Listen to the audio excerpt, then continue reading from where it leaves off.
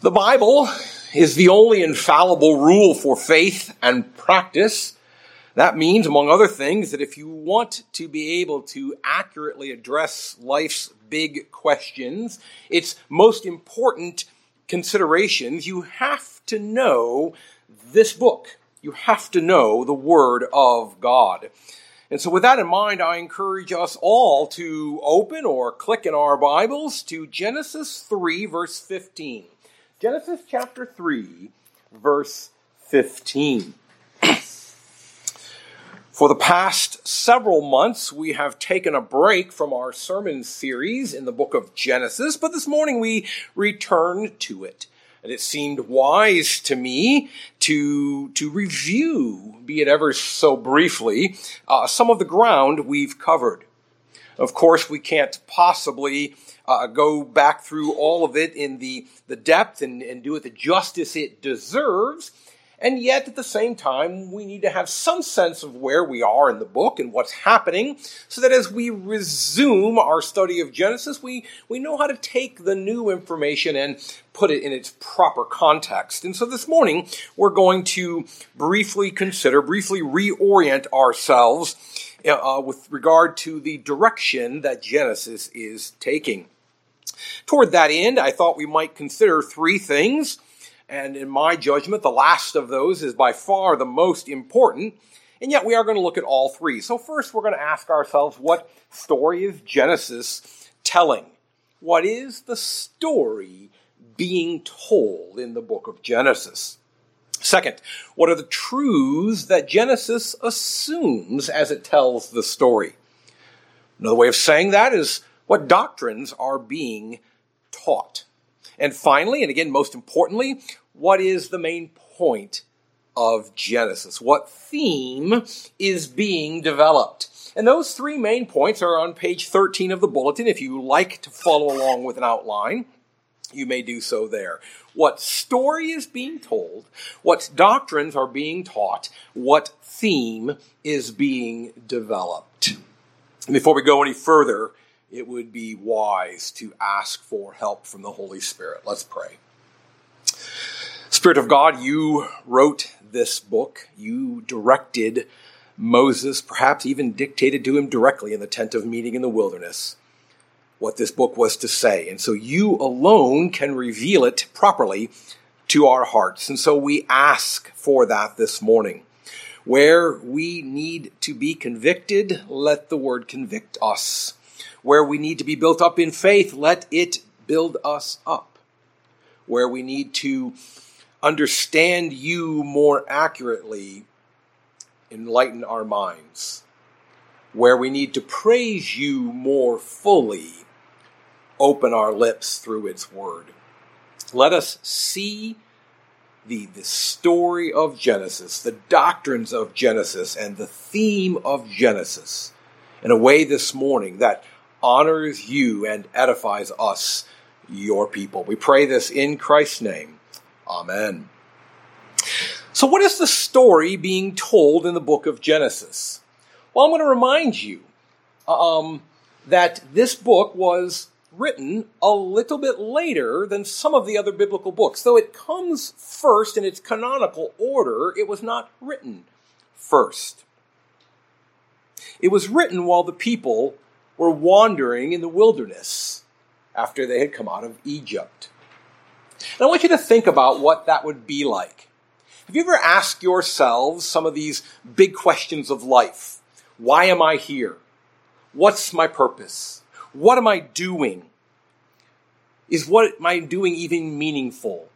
As a general rule, when we are fully engaged, fully occupied, fully about the business of being human beings in this creation, we don't tend to stop and ask those questions. When we are at work and the project that we're working on is satisfying and meaningful and fulfilling, we jump in and we endeavor to do that project well without thinking about, why am I even doing this? When we are busy with our families and raising them and directing them, we don't tend to think, what point does this have? when we have in our lives the opportunities to do the things for which we were created, we tend not to ask why we were created. It's in those down times. It's in the quieter times of life. Perhaps for you it hit when the empty nest hit. I no longer have the children in the home. I'm no longer directing them and providing for them. What purpose is there in my life? Perhaps you lost a job. And without that vocation, without that occupation, you found yourself asking, what's the meaning? What's the point? What's the purpose?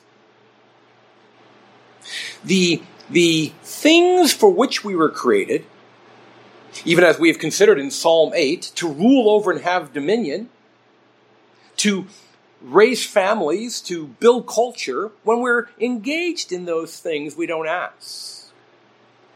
But consider the plight of the children of Israel in the wilderness around the time of 1440 BC.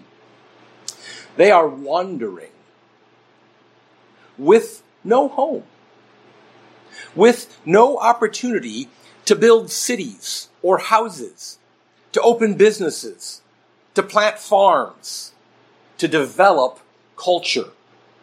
They have no land over which they can rule and take dominion. They are very realistically homeless. And so I imagine that with that lack of purpose, with that missing that opportunity to do the things for which we are created to do, they had to be asking themselves, why are we here? What are we doing out here? What's the point? And in fact, we have in the record of the book of Numbers that many of them said, let's turn around and go back to Egypt. It was better there. We know that they were dissatisfied with their lives. But their homelessness is not like what we usually think of. For a typical homeless person in our society still is occupied. Where's my next meal coming from? How do I get the clothes I need? Can I find shelter when the weather turns? They're still occupied. But the Israelites had none of those burdens. And I will say this, none of those occupations. Their clothes never wore out. Their tents never decayed. And their tables were never empty. Every morning there was manna. And all of their sandals held up for 40 years of wandering. They didn't even have the distraction of wondering where today's provision would come from. Theirs was an utterly undistracted, unoccupied existence. And I have to believe that in the midst of that, they spent a great deal of time going, what is the point? Why are we here? And every day Moses would go into the tent of meeting and meet with God. And we suspect that one of the things that was happening in that tent of meeting is that God was dictating to Moses the book of Genesis. He had written the books of Exodus and Leviticus and probably parts of the book of Numbers during those few months between the departure from Egypt and their arrival on the border of Canaan at Kadesh Barnea. But at Kadesh Barnea, when they failed in their faith and therefore failed to take the promised land, and they began to a 40-year wandering in the wilderness, it's then that the book of Genesis is written. And it is written in part to answer the questions we have been asking. Why am I here? What is my point? That's the story being told in Genesis. Moses is telling the story of how the children of Israel came to be, and specifically how they came to be, who they were, where they were. Moses is telling a story written for God's people to explain their place in the world. Now, the story that Moses is telling in Genesis will inform those who are atheists. It'll inform those who are not believers, but it wasn't written for them. It was written, as is most of the Bible, for believers, for the people of God. And so we here today, as Christians, as the church, as the New Testament people of God, need to recognize that the message of Genesis is a message for us. It also explains why we're here and what we're doing and what our purpose is and what is God's plan with regard to us. Genesis speaks across the centuries, across the countries, across the continents, and across the cultures. We, the church, are the people of God, and therefore we, like them, may at times feel unsatisfied with life and stop to ask, what am I doing here? And the story of Genesis helps to answer that. So very quickly, an overview of what's happened in Genesis, kind of the highlight facts. Chapter 1 was the account of the creation of the cosmos. In the beginning, God created the heavens and the earth, and then it unfolds a little more detail about that. Without necessarily the details about how long or how long ago this all happened, Moses makes incredibly plain that the God of Israel, not those gods that we left behind in Egypt, not the gods of the Mesopotamian surrounding cultures, but our God, He's the one who created all that we see about us. Elohim, the Creator God, is the name used in Genesis chapter 1. Genesis 2, Moses steps back, and he goes back into that creation and looks specifically at the creation of humanity, of mankind. How Adam was created first out of the dust of the ground. How God breathed into Adam the breath of life. How he took from Adam a portion to make into Eve so that Adam would have a wife. And so when you ask the question, what am I doing here? When the Israelites said, where did we come from? A part of the answer is God made human beings. And He made two of them, male and female, so that they might make more human beings. You're here because God wanted human beings upon the earth. Specifically, He wanted you upon the earth. Genesis 3, oh, so sad Genesis 3. Genesis 3 is the account of Adam and Eve transgressing the limitations God had put upon them. And they become doomed to die, even as they go about their work and their childbearing, they are doomed to die. And their work, their childbearing, the things that God created them to do, become subject to a curse. And this life becomes much harder.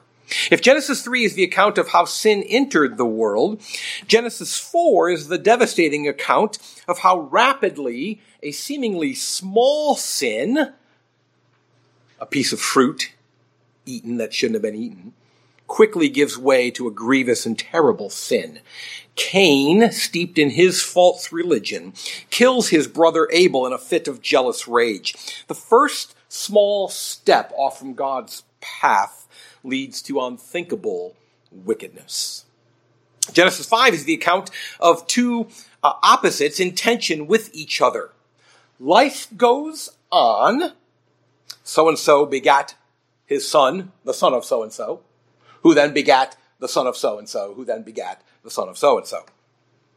And yet in the midst of that, we see the tension of death reigning. In Genesis 5, each verse ends with, and he died. And he died. And in Genesis 5, there is this tension between the life that God created and the death that reigns on earth because of sin. If Genesis 4 plumbed something of the depth of human sin, that it would go so far as to kill another human being, Genesis 6 considers its breadth, the spread of sin. The Lord saw that the wickedness of man was great in the earth, that every intention of the thoughts of his heart was only evil continually, and Yahweh regretted that He had made man upon the earth. Genesis chapters 7 and 8 then look at God's judgment upon the breadth of sin on this earth, the flood narrative. Genesis 9 is the revelation of the covenant of God with Noah. God's gracious kindness to humanity in Noah by offering a covenant. But then how does Genesis 9 end? With the recipient of that gracious covenant immediately falling back into sin. Genesis 10 took up the question of God's superintention of all of the nations of the world. That God's hand was behind the spread of the peoples upon the earth. And then Genesis 11, we step back in time and we consider how those different peoples, how those different nations arose, how it is that languages became divided as we look at the Tower of Babel.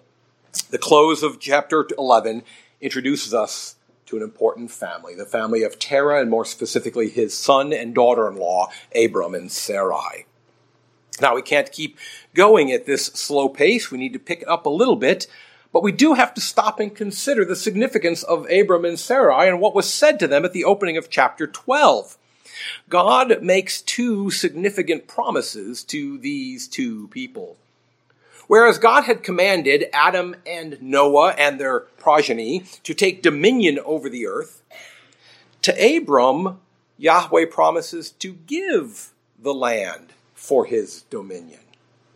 God is now going to step in and make that dominion possible.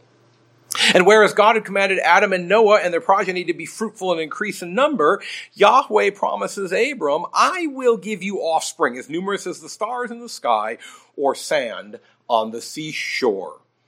God's covenant with Abram and Sarai is no longer for all of humanity, but is now focused on a specific subset of humanity.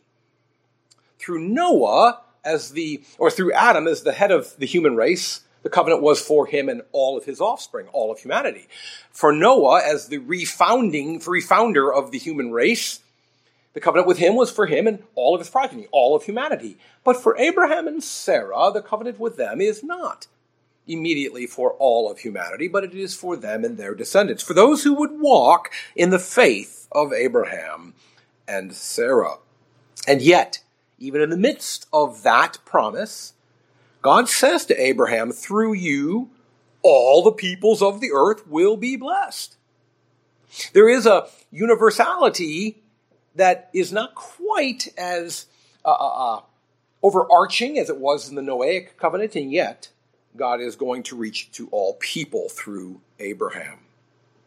And in many ways, the rest of Genesis, arguably the rest of the Bible, is really the outplaying of how God fulfills those promises to Abraham.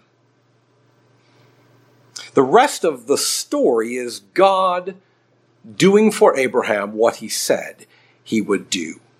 And thus, to dear Israel wandering in the wilderness, you want to know why you're here? In part because I made a promise to Abraham, and I always keep my promises.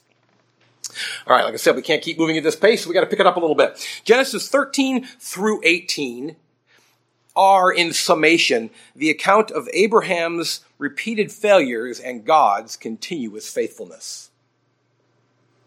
Abraham's repeated failures and God's continuing faithfulness. And yet, even in the midst of Abraham's failures, what do we see? His growth, his sanctification, his maturity, his increasing faith. So that God is not only faithful to the promises to Abraham, but he is faithful in growing this man so that he could someday be regarded as the father of all the faithful. The story being told in Genesis really is the story of why God saved slaves out of Egypt. Dear Israel in the desert, why are you in the desert? Because you're not in Egypt anymore. And why are you not in Egypt anymore? Because I made a promise to Abraham that I would provide for him a great offspring, and through those offspring a great blessing to all of humanity. Now, I imagine that did not satisfy every question they had. But it is a remarkable thing for God to say to them, you're here because of my past promises and my future plans. Dear church, you are here because of God's past promises and his future plans. And we may not know every detail of how that works out. But when you ask those questions, what's the point? What am I doing? What's my purpose? It's found in those things. God's past promises are being fulfilled in you, and his future plans are being worked out through you. What are the doctrines being taught in the book of Genesis? Can't possibly unfold all of these in the fullness that they deserve. But I will point out a couple of things that are important here. One, many of the doctrines that we saw in the book of Genesis, we found kind of in a hidden way. They're assumed. They underlie the assumption of the book of Genesis and might easily be missed.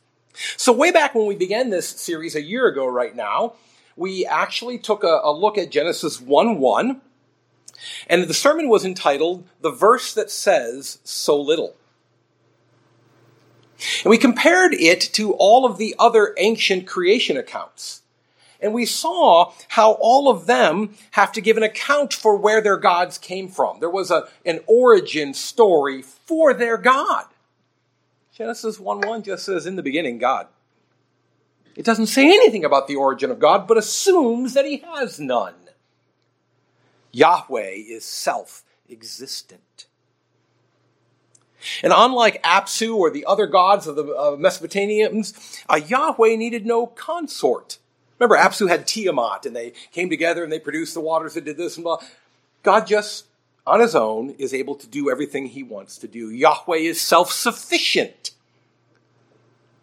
Unlike the Mesopotamian gods, Yahweh needed to consult no one. He is all-wise. Unlike the Mesopotamian gods, Yahweh was not surprised by human activity. Remember, we read that account a year ago about how the Mesopotamian gods, they made people on the earth and then they were shocked by the way those people behaved. Yahweh was not surprised. He is omniscient. He is all-knowing. Unlike the Mesopotamian gods or the titans of Greek mythology, Yahweh meets zero opposition. There is none who opposes anything he does. He doesn't need to overcome. He is omnipotent, all-powerful. We saw no discussion of God's abode or residence. He is omnipresent. And finally, we saw no explanation. Remember how Marduk, it said, created humanity to appease the other gods. So humans were created to be the slaves of the gods, so that Marduk would get along with the rest of the pantheon. There's none of that in Genesis. There is no explanation for why God created. He is sovereign. He answers to no one. He has no reason to give an account for what he does. The doctrines of God are underlying and assumed in the teaching of Genesis. Each of those would be worthy of at least one sermon in and of itself, but we move on. We've looked at the doctrines of man, what may be called anthropology. We saw how mankind was created in God's image, Genesis 1, 26 and 27. They were created to work as God worked, Genesis 1, 26 and 27. And they were created to procreate as God created, Genesis 1, 28. They were created to be in families. It is not good for man to be alone. Remember, man, in the context of Genesis 1, 2, and 3, doesn't usually mean male. It means humanity, people, a human being. It was not that it was not good for Adam to be alone. It was not good for man, male or female, to be alone. They were created to be in families, in cultures, in societies, in churches, in groups. Created to cultivate and to keep the earth. We considered man's responsibility before God with regard to this earth and the creation upon it. And we saw that man was created accountable to God. You may eat of every tree of the garden, but of the tree of the knowledge of good and evil in the middle of the garden, you may not eat. A limit put so that they would always be reminded that they were not God, created in his image, but not him. Quick review of the anthropology of Genesis. We see in Genesis the doctrines of sin, hamartiology. I never can say that one. Hamartiology. Sin, we see, is any disobedience of God. You say, well, that's not actually explicitly said in Genesis. No, it's not explicitly said, but it's pretty clearly illustrated by the nature of the first sin. The first sin is not some, a murder or a genocide or, a rape or, things that we might regard as egregious. The first sin seems to us to be of no consequence at all. All he did was eat a piece of fruit. But what is being taught? What is being taught is that sin is any defiance of God and his commands. We saw that sin brings death. In the day that you eat of it, you will surely die. And we explored death more carefully, recognizing that in the Bible, death is not the end of existence, but rather death, whether it's before or after your physical death, death in the Bible is an existence where you are out of accord with God, where you are at odds with God. That's why it is true that in the day that you eat of it, you will surely die. Though they didn't drop over dead physically, they were instantly out of accord with God. They were instantly at odds with God. They were instantly at enmity with God, and were therefore dead. And this is why the Bible talks of hell as the second death, the eternal death. For it is an existence. It's not that you cease to exist, but rather that one exists for all eternity out of accord with God, at enmity with God. So we saw that death entered through sin. And we saw in Genesis 5 that death reigns upon the earth. In Genesis 6, 7, and 8, how death becomes widespread as an act of God's judgment upon sin. We have seen theology proper in the book of Genesis, the doctrines of God. We have seen anthropology in Genesis, the doctrines of man. We have seen hamartiology, the doctrines of sin. And notice how I tweaked the wording on the fourth point in this section, an undercurrent of grace, soteriology, salvation. It's not that grace is explicitly set forth yet in the Bible. But the attentive Israelite in the wilderness, the one who is conscientious, has to be saying to him or herself, we're as bad as them. We're as sinful as the Egyptians. We're as bad as the people in the days of Noah. We are as sinful and as wicked as all of these people who died, and yet God saved us, set us aside, and did not rain his judgment upon us. And they begin to recognize Father Abraham. I had built him up in my head. I had this view of this guy. I'd heard stories about Abraham and what a great, wonderful guy he is. And now that Moses reads Genesis to me, he did a lot of bad things. And yet God set him aside. And Sarah, she was a pretty cantankerous woman. She was pretty harsh with her maidservant. She was pretty tough on her husband, and yet God set her aside. And the undercurrent of Genesis is that God, though he judged the world in the flood, he set Noah aside. You see, this is why this review is important. Because next week we're going to be looking at the destruction of Sodom and Gomorrah. And yet God set Lot aside. We are going to be reminded over and over and over again. Having looked at the story being told, this is where you come from. This is why you're here in the wilderness, dear Israel.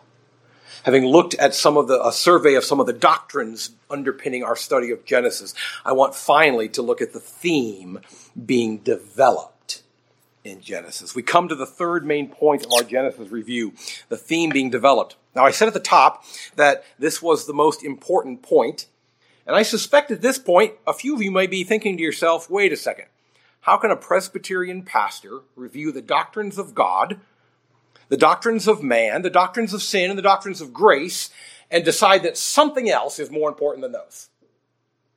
And I admit, it seems like a risky proposition, so far as I've stated anything, but I'm confident of this. For all of those other doctrines matter to the point that we understand this doctrine, that we understand the theme of Genesis. It's only in the understanding of the thrust of Genesis that the doctrines of God, the doctrines of man, sin, and grace come together to be meaningful. For if we have those doctrines apart from the main thrust of Genesis, we have mere facts that provide us very little. There are many who can articulate accurately the doctrines that we have briefly reviewed, and they are in hell because they have failed to understand the main theme of Genesis. And there are many who are bound for glory because they have embraced the theme of Genesis, but they would struggle to articulate some of those doctrines. It is the theme of Genesis that becomes important. It is intertwined in the storyline. It is informed by these doctrines. But it's the theme of Genesis that changes lives, renews hope, that opens eyes, that converts hearts, that brings the dead to life, and makes friends of those who were enemies. So what is the theme of Genesis? Chapter 4, we have Cain versus Abel. We have those who worship falsely versus those who worship in truth. In chapters 4 and 5, we have the difference between Lamech, who boasted in his wickedness, and Seth, in whose lifetime men began to call upon the name of the Lord. In chapter 6, we have the Nephilim, these men of renown, these men who seem great in the eyes of the world. And we have Noah. In chapter 11, we have the Babylonites versus the generations of Shem. One leads to chaos, the other to a people whom God loves. In chapter 12, we have Pharaoh versus Abram. In chapter 14, we have the 5 eastern kings versus Abram. In chapter 16, we have Hagar versus Sarah. So what is the theme? Look down now at Genesis 3:15 and follow along as I read. I'm actually going to go back to verse 14. The Lord God said to the serpent, "Because you have done this, deceived the people, cursed are you above all livestock, above all the beasts of the field. On your belly you shall go, and dust you shall eat all the days of your life." Now look at verse 15. "I will put enmity between you and the woman, and between your offspring and her offspring." I will put enmity. I will make enemies of two groups of people. I'm going to drive a wedge so that two groups of people are alienated toward each other, so that there's animosity between them. That's a synonym for the word enmity, animosity. You see, in Genesis 3:15, this verse is often referred to by the technical term the proto-evangelium. Proto meaning first, evangelium, fancy word for the gospel. It's the first giving of the gospel, the first good news. Now, if by that you're thinking to yourself, well, the gospel is, Jesus came and lived a perfect life, and then he died an atoning death, and then he was raised in a justifying resurrection, and then he ascended to the throne on high. And by that, if you mean the fullness of all of that was fulfilled and made manifest in Jesus, and which awaits its consummation in his return, no, that's not all there in Genesis 3:15. But what is there? In the day that you eat of it, you will surely die. Remember the old saying, the enemy of my enemy is my friend? Think about it. You will surely die. You will be at odds with me. You will be at enmity with me. You will have an existence that is not what life is supposed to be, and it might as well be called death. But I will put enmity. I'll drive a wedge into humanity so that there will be those who exist at odds with me, angry at me, my wrath upon them, my judgment looming over them. But then there will be this other group. And if portion of humanity is God's enemies, then the enemies of that portion are now God's friends. God says, I'm going to drive a wedge in humanity. Not for the purpose of destroying it, but for the purpose of saving part of it. So that not all will suffer the death they deserve from sin. In the day that you eat it, you will surely die, but I will put enmity. I will drive a wedge in humanity so that some might be saved. So that some will not get the wrath they so richly deserve. Did we see in the New Testament reading? Did we hear Jesus' language? Do not think that I came to bring peace. I didn't. I came to bring a sword. As Luke says it, I came to bring division. To slice humanity into two groups. And Jesus is always consistent in those two groups. Jesus only ever sees two groups of human beings. There are those that build on the rock and those that build on the sand. There are those that go through the narrow gate and those that climb over the fence. There are those who are on the path, the wide way, and those who are on the narrow way. There are those who are his mothers and brothers and sisters and family, and those who are not. He even comes and says at one point, those who are not with us, those who are not against us, are with us. That's it. There are two groups. Jesus affirms what is taught in Genesis 3:15. We hear something like that. God's driving a wedge in humanity. God's splitting humanity into two groups. It sounds so negative. But it's not negative if what God is doing is breaking off a group of humanity to return them to life. In the day that you, plural, all of you, eat of it, you will surely die. Now I'm going to take back from that a portion of you, and I'm going to let you live. The theme of the book of Genesis is a theme of God saving part of humanity, of God working out his promise to Abraham. Dear Israel in the wilderness, you want to know why you're here? Dear church in Easton, you want to know why you're here? Because God was not satisfied to let you stay on the path to death. Would this life perhaps be easier if he had done so? Yeah. I will put enmity between you and the world. It's not fun to endure the animosity of the world. It's not fun to endure their hatred for us. It's not easy sometimes to be at odds with this world. To be at odds with family members, neighbors, perhaps even your own spouse. And Jesus says, I came, I did that. I will turn a man against his son-in-law, a mother against her daughter. But I did it so that some would be saved. So that those who were willing to lose this life may gain eternal life. The message of Genesis, the theme of Genesis, is God saving fallen people. You want to know why you're here? It's to the praise of his glorious grace. It's to the praise of his saving work in us.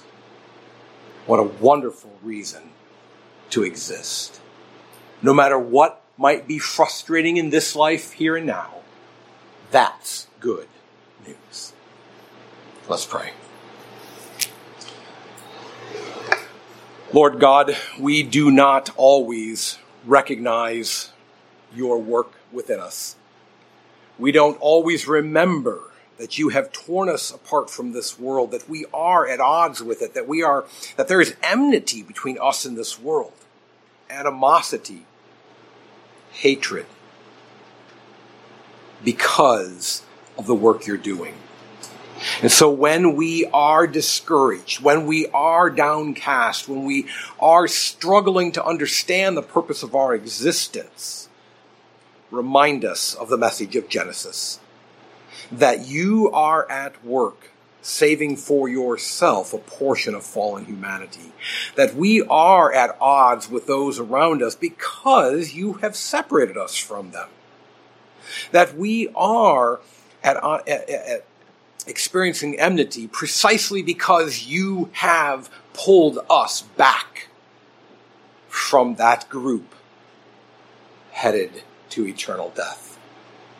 Let us rejoice in that good news, in that glimpse of the gospel, in that understanding of your work here on earth. We pray this in Christ's name.